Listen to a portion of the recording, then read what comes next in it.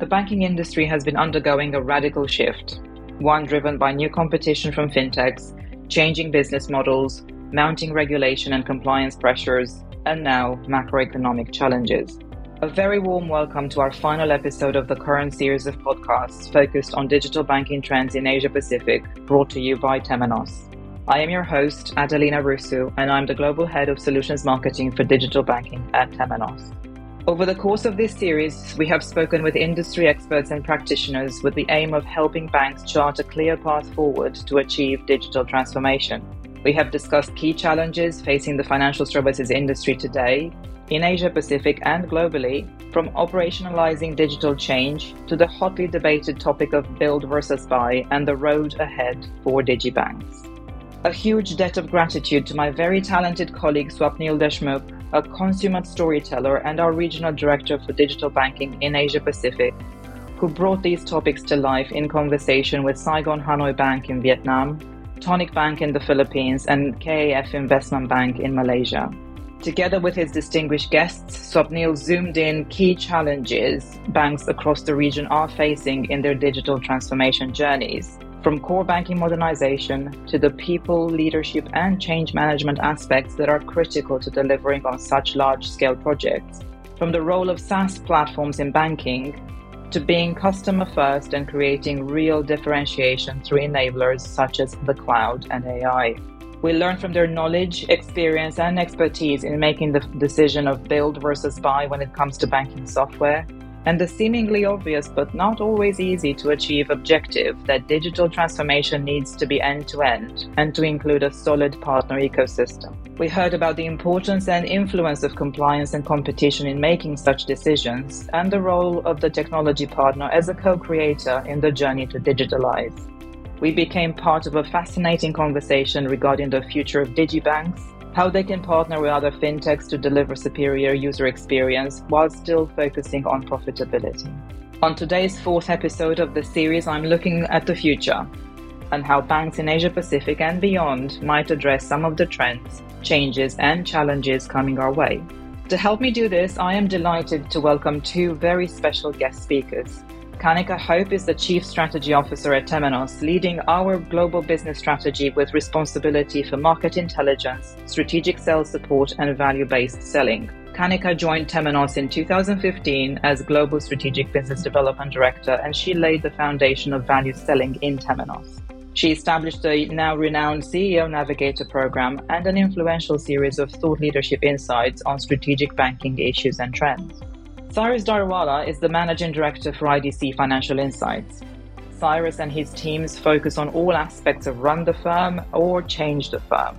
His research and advisory practices cover banking, insurance, and capital markets, and topics ranging from legacy modernization and transformation to hybrid cloud, big data, analytics, and many more.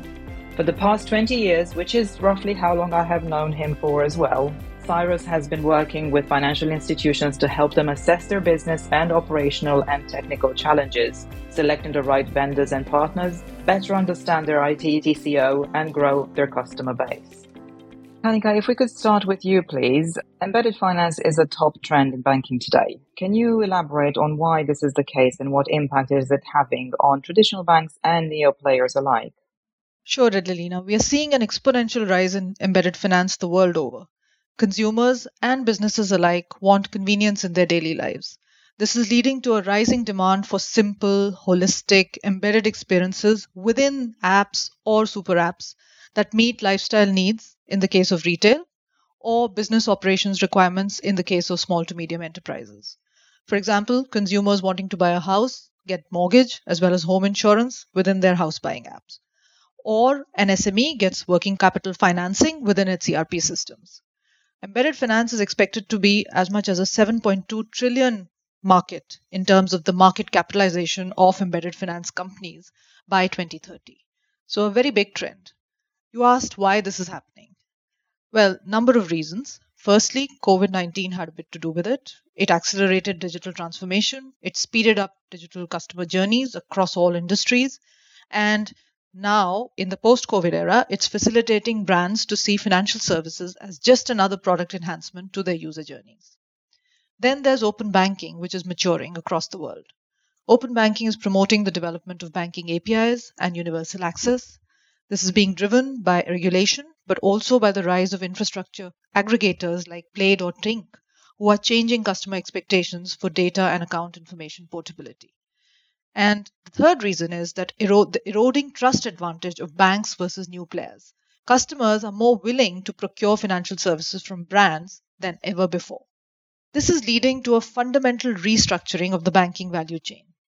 Traditional banks, on the one hand, are already struggling with profitability. They need to find new revenue streams and scalable business models to compete and grow against nimble new entrants.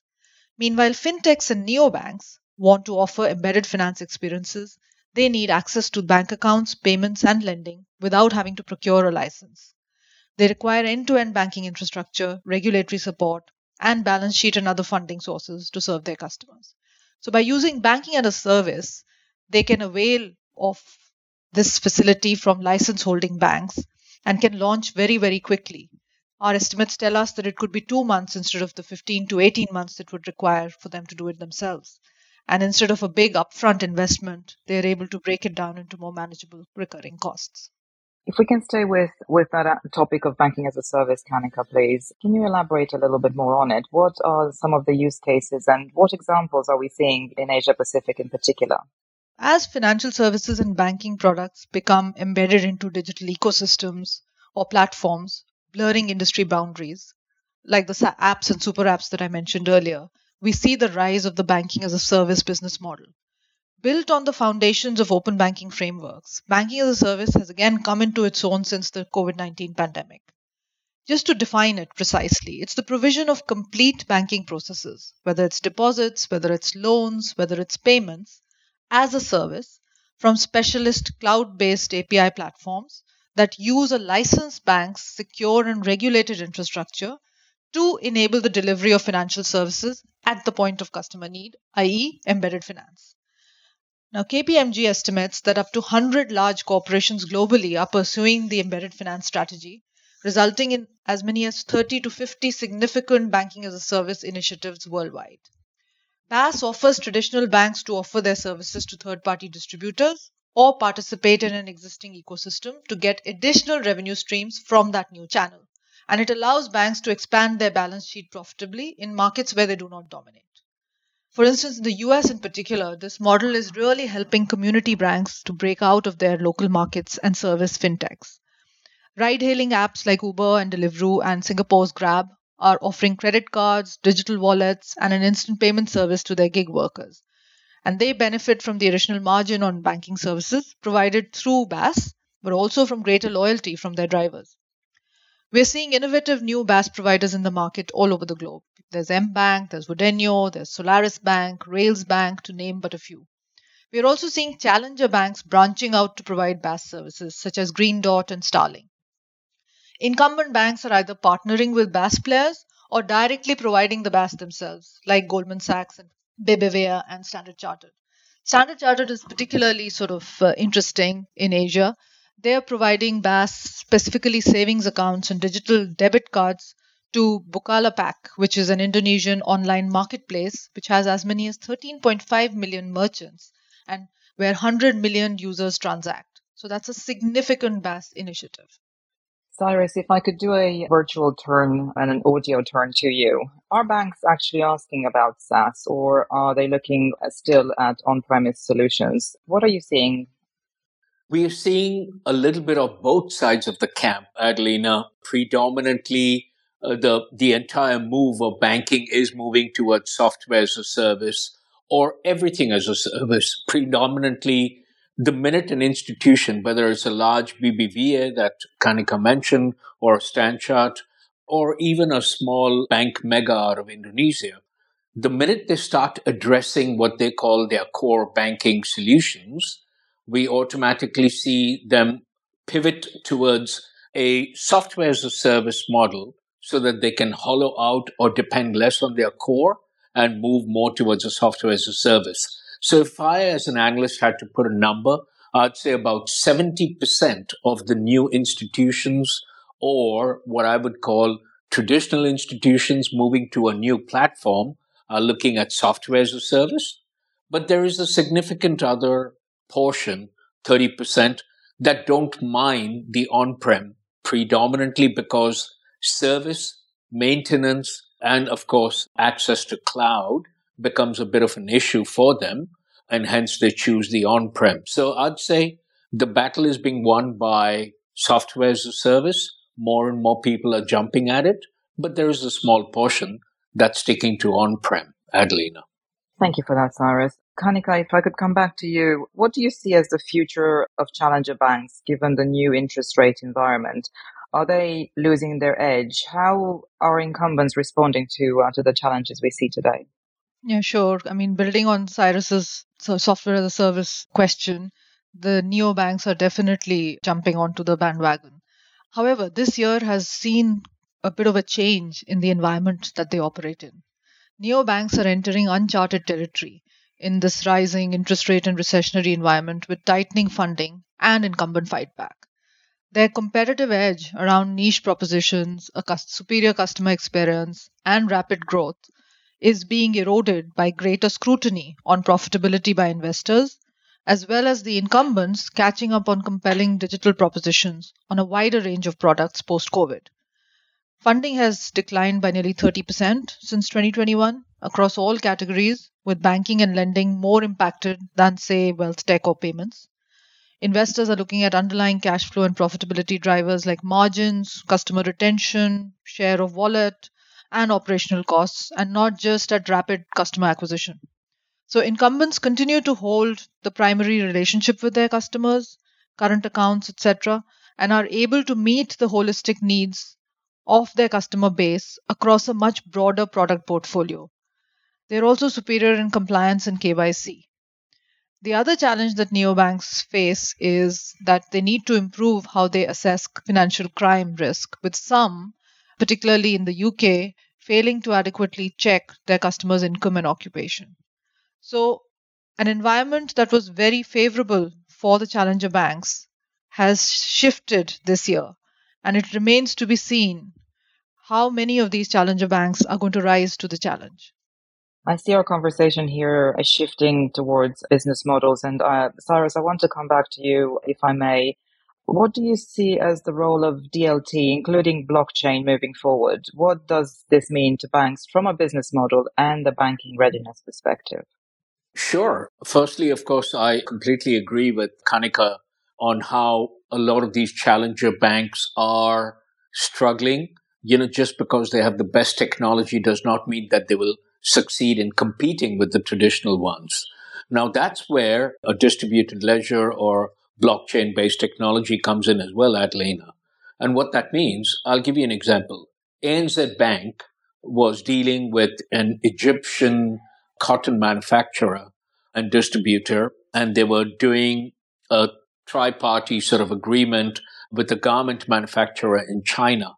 Now, if you can visualize or imagine the amount of hops, or what we will call the supply chain, the physical supply chain of such a convoluted trade book, Egypt, clearinghouse, transportation, Australian bank, the buyer may be an American buyer, production is happening in China. Distributed ledger, or DLT as we call it now, has redeemed these 3, 4, 5 parties and created transparency. So distributed ledger or a blockchain-based trade finance book, for example, what ANZ Bank is leveraging, creates a certain amount of transparency. So the supply chain, the physical supply chain interjects or overlaps with the financial supply chain. People know exactly when to pay. People know when they're going to get paid. People can track orders. Institutions are receiving money well in time because of the transparency. And of course, there's a certain amount of security. And I even add cost to Kanika's earlier point. Fees and incomes are being challenged. So do you have to go through a clearing and settling house? You don't need to. In distributed ledger, trade finance is open, transparent, effective, and of course, cost comes down dramatically. So we see a huge pickup in DLT. We see a huge business being driven by DLT, which means all of the payments, all of the real-time payments, all of the trade finance, all of the debt restructuring that's ongoing right now, all of that is being triggered earlier where there was a technology inhibitor. Now DLT comes and sort of helps them move along in that pace. So great technology, and we see a lot of adoption in that sense. Specifically, what is the response that you are seeing around decentralized finance and digital currencies as well? Digital currency is an interesting one. The whole concept and drive around digital currencies was supposed to be an interoperability, cross-border payments, multi-regions, multi-currencies. But now what has happened over the last couple of years, again, with COVID acceleration, each country has come up, or each regulator has come up with their own digital currency. Singapore has one, Hong Kong has one, China has one, the US has one, and so on and so forth. So it is counterintuitive, I would say, that digital currencies that were supposed to be unanimous and all encompassing are now becoming fragmented and almost fiat type, where each country has their own digital currency.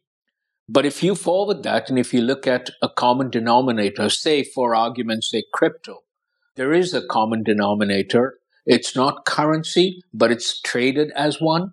It's being used as one. There are trade books and buyers and sellers transacting in crypto. It is still not mainstream.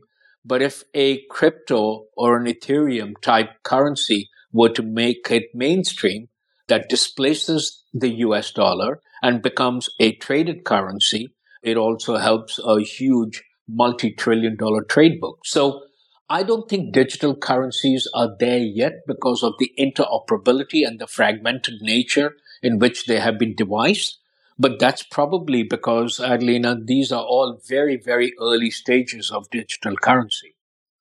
Now, digital finance or decentralized finance is another story. It kind of lends into my earlier point. Decentralized finance literally means I don't need intermediaries and I don't need people in between. I'll be able to go ahead and do trade, payments, real-time settlements, all where all three parties or four parties can view the contract, the smart contract part. So decentralized finance is picking up. Blockchain as a technology is picking up. But digital currencies are a bit of a laggard because they're not mature yet. And I suspect over the next couple of years, they will morph into something bigger, more acceptable. Speaking of the next horizon, the next couple of years, maybe the next year, what is the rising importance of global regulatory responses to security and privacy alike that you think will dominate the agenda for the short term? Good question. I think Bank of International Settlements, BIS, the regulator's regulator or the boss's boss, has come up with a certain amount of mandates around security. For example, there was a new paper that they released around March or April, which is a prelude to Basel IV. Now, what that does, it puts security as the bedrock for everything. What does that mean, for example, for a core banking player such as yourself? That means that all solutions, no matter what it is, whether I'm doing a loans origination, whether I'm doing payments, whether I'm doing a customer onboarding, whatever my solution, whatever solution I intend to harness, would have a security layer, which is the solution layer. You go a little bit beneath that and you start looking at security and privacy around customer data. That is also a part of the operational security mandate by BIS. The operational security part says, as long as you have the consent of a certain consumer and you have onboarded him or her with their consent, you will be able to cross-sell, upsell. This is very important for newer banks and new banks, the challenger banks that Kanika talked about, because they are hoping to cross-sell multiple products to multiple databases. So as long as you have the consent, the privacy part is a check. And thirdly comes foundational security, which is your typical firewall, enterprise securities, app-based security, as well as, of course, security related to your own environment and access, identity and access management, as it's called. So these three layers of security have been very clearly defined by the regulators. And what that means is no one country will misinterpret the rule. It's not like, oh, this is acceptable in Hong Kong, but it's not acceptable in Indonesia, or it can be done in London, but can't be done in Prague. It's a universal rule that is applicable to all financial institutions and non-bank financial institutions that have to look at all three elements of security. They have to tick the boxes when it comes to customer privacy and data privacy, the GDPR and PDPR that we've heard about and read about. And now it's gone to consent-based marketing, which means only if I can prove that I have opted in, should I be receiving a certain promotion or an upsell. So all of this has become mainstream, and you will start seeing banks scrambling, if I can use that word, and buying security updates and patches in the very near future. And Cyrus, this has implications for software as a service, for sure. As well, yes, absolutely. So, a great point, Kanika. The software as a service dispense. So, we are about to sign a very large contract with a bank here in Asia. They happen to use Temenos software as a service. That signing will happen at the Singapore FinTech Festival. Now, more than the evaluation of the software and its functionalities, which was rich, very rich and expected and sort of, well delivered, we spent more time evaluating the software as a service security update. Is the software secure? Is the customer data secure? Are payments and transactions secure? Is the customer transaction record kept in software as a service? Are we ticking this new operational risk? Are we ticking most of the PDPA and GDPR checkboxes that are coming our way, in this case, through Monetary Authority? And once these were ticked, we built the business case on top of that. So you're right, Kanika. It's reverse engineering. Business comes up with a lot of wild ideas, and the chief risk officer and the compliance officers have to slap them on the wrist and say, we can't do that. So you're right. I mean, this is the new norm now. Thank you both for your thoughts on that important question. If I could shift our attention slightly in a different direction, still linked with, the environment and compliance elements that you talked about, Cyrus, but in a different way. How much attention do you see banks paying to ESG? And what do you think will happen in the future? Oh, huge. It's, I would say, sort of the most debated and touted topic in most of our banking forums and every time we meet with a customer. So institutions now, some more, some less, have already carved out what they would call 12, 15, or 20% of their lending has to happen to what they call green companies. So sustainable finance has multiple connotations. Sustainable finance is not just how do I sustain my profitability, actually. It's sustainable finance in the sense we will only finance companies that are in the sustainable world or sustainable businesses. So green financing has become a huge thing. Automation is now creating a bit of a back end implication, which means if I'm giving my entire bank to you, Adelina, to run, you will have to be responsible for my greenification and my carbon credits. So there's a third-party liability approach as well. So a long answer, but green lending, sustainable finance, creating books for green energy-related companies, all of that is now mainstream. And some regulators, like the Monetary Authority here in Singapore, and I believe the regulators in Europe, have already come up with a certain mandate where each bank will have to prove that 20% of their lending book is now towards sustainable finance, and that portfolio is going to grow bigger and bigger. So it is a big thing, and the banks have carved themselves a nice little business out of that too. I agree totally, Cyrus. I think ESG is becoming more and more central across the whole value chain. And whether it's on making a positive change in society through the funding decisions that you mentioned, launching green products, or running their own operations. And in Europe, particularly, there's increased regulation both on sustainability and on diversity, with bodies like the ECB, the European Commission, the Bank of England, the FCA, enforcing greater disclosure, and also climate stress tests. A number of banks and FIs are responding with technology led innovations in this space.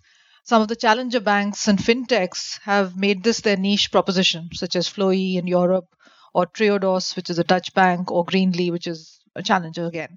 Incumbents like DBS in Singapore or NatWest in the US are launching at the most basic carbon footprint calculators for their customers.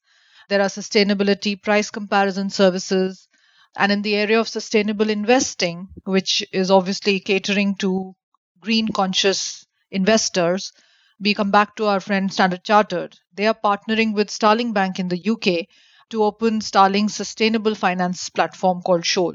This is also an interesting example of banking as a service because Starling is using Standard Chartered to source the investment products. And in the developing world, there's a very interesting use case of Ant Financial Services, which is partnering with the UN to provide loans to the most sustainable farmers.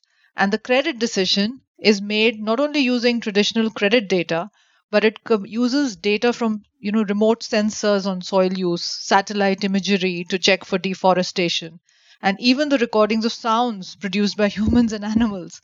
So this is a classic example of Internet of Things, being used for green financing. Sustainable finance. This is a wonderful example. And on the diversity and inclusion front, banks are launching a lot of initiatives, again, with innovative new products using technology. Santander has launched something called the prepaid card for carers. So people who care for those who cannot manage their finances themselves. Then HSBC, I was looking at the ads actually in the metro the other day. They have launched a special bank account for the homeless. And then there are lots of cases of use cases of cash recycling, charitable giving, artificial intelligence without biases. So banks are definitely doing this today, and we believe that there'll be more innovation in the ESG space in the years to come. So, Adelina, we may need an entire podcast just for ESG, but that's our answer.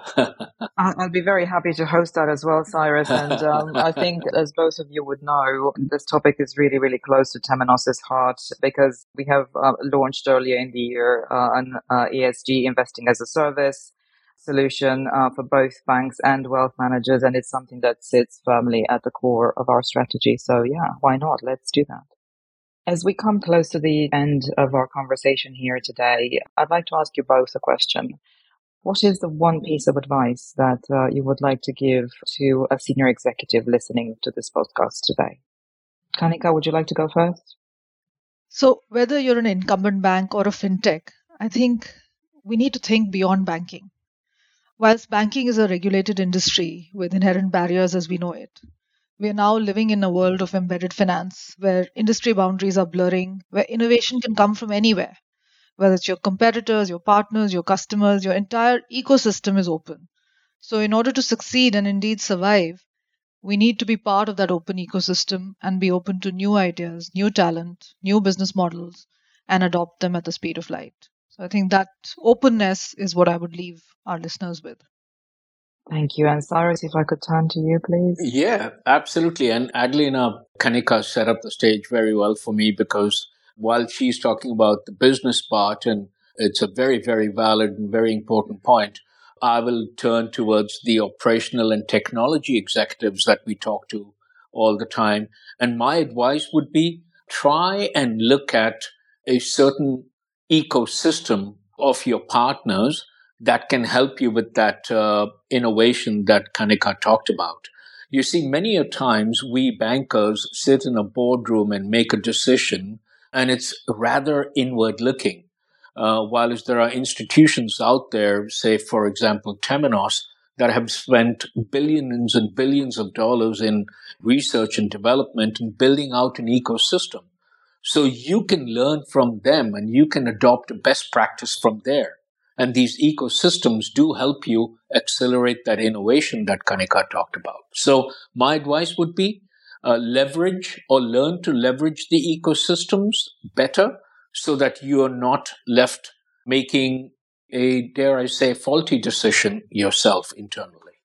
So you've heard it, folks. It's all about openness. It's all about leveraging your ecosystems better in a better way. And with that, I'd like to thank both Kanika and Cyrus for taking the time to talk to us here today. And we look forward to seeing you on another Temenos webcast very soon. I hope all our listeners have enjoyed this podcast series. If you're looking to drive digital transformation in your bank, please get in touch with your local Temenos team and we'll be happy to speak with you. We are the world's largest banking software company and it is our vision to be everyone's banking platform. You've been listening to Digital Trends in Asia Pacific podcast brought to you by Temenos. If you liked what you heard, subscribe to our show on Apple Podcasts, Spotify, or wherever you listen. Thank you so much for your time.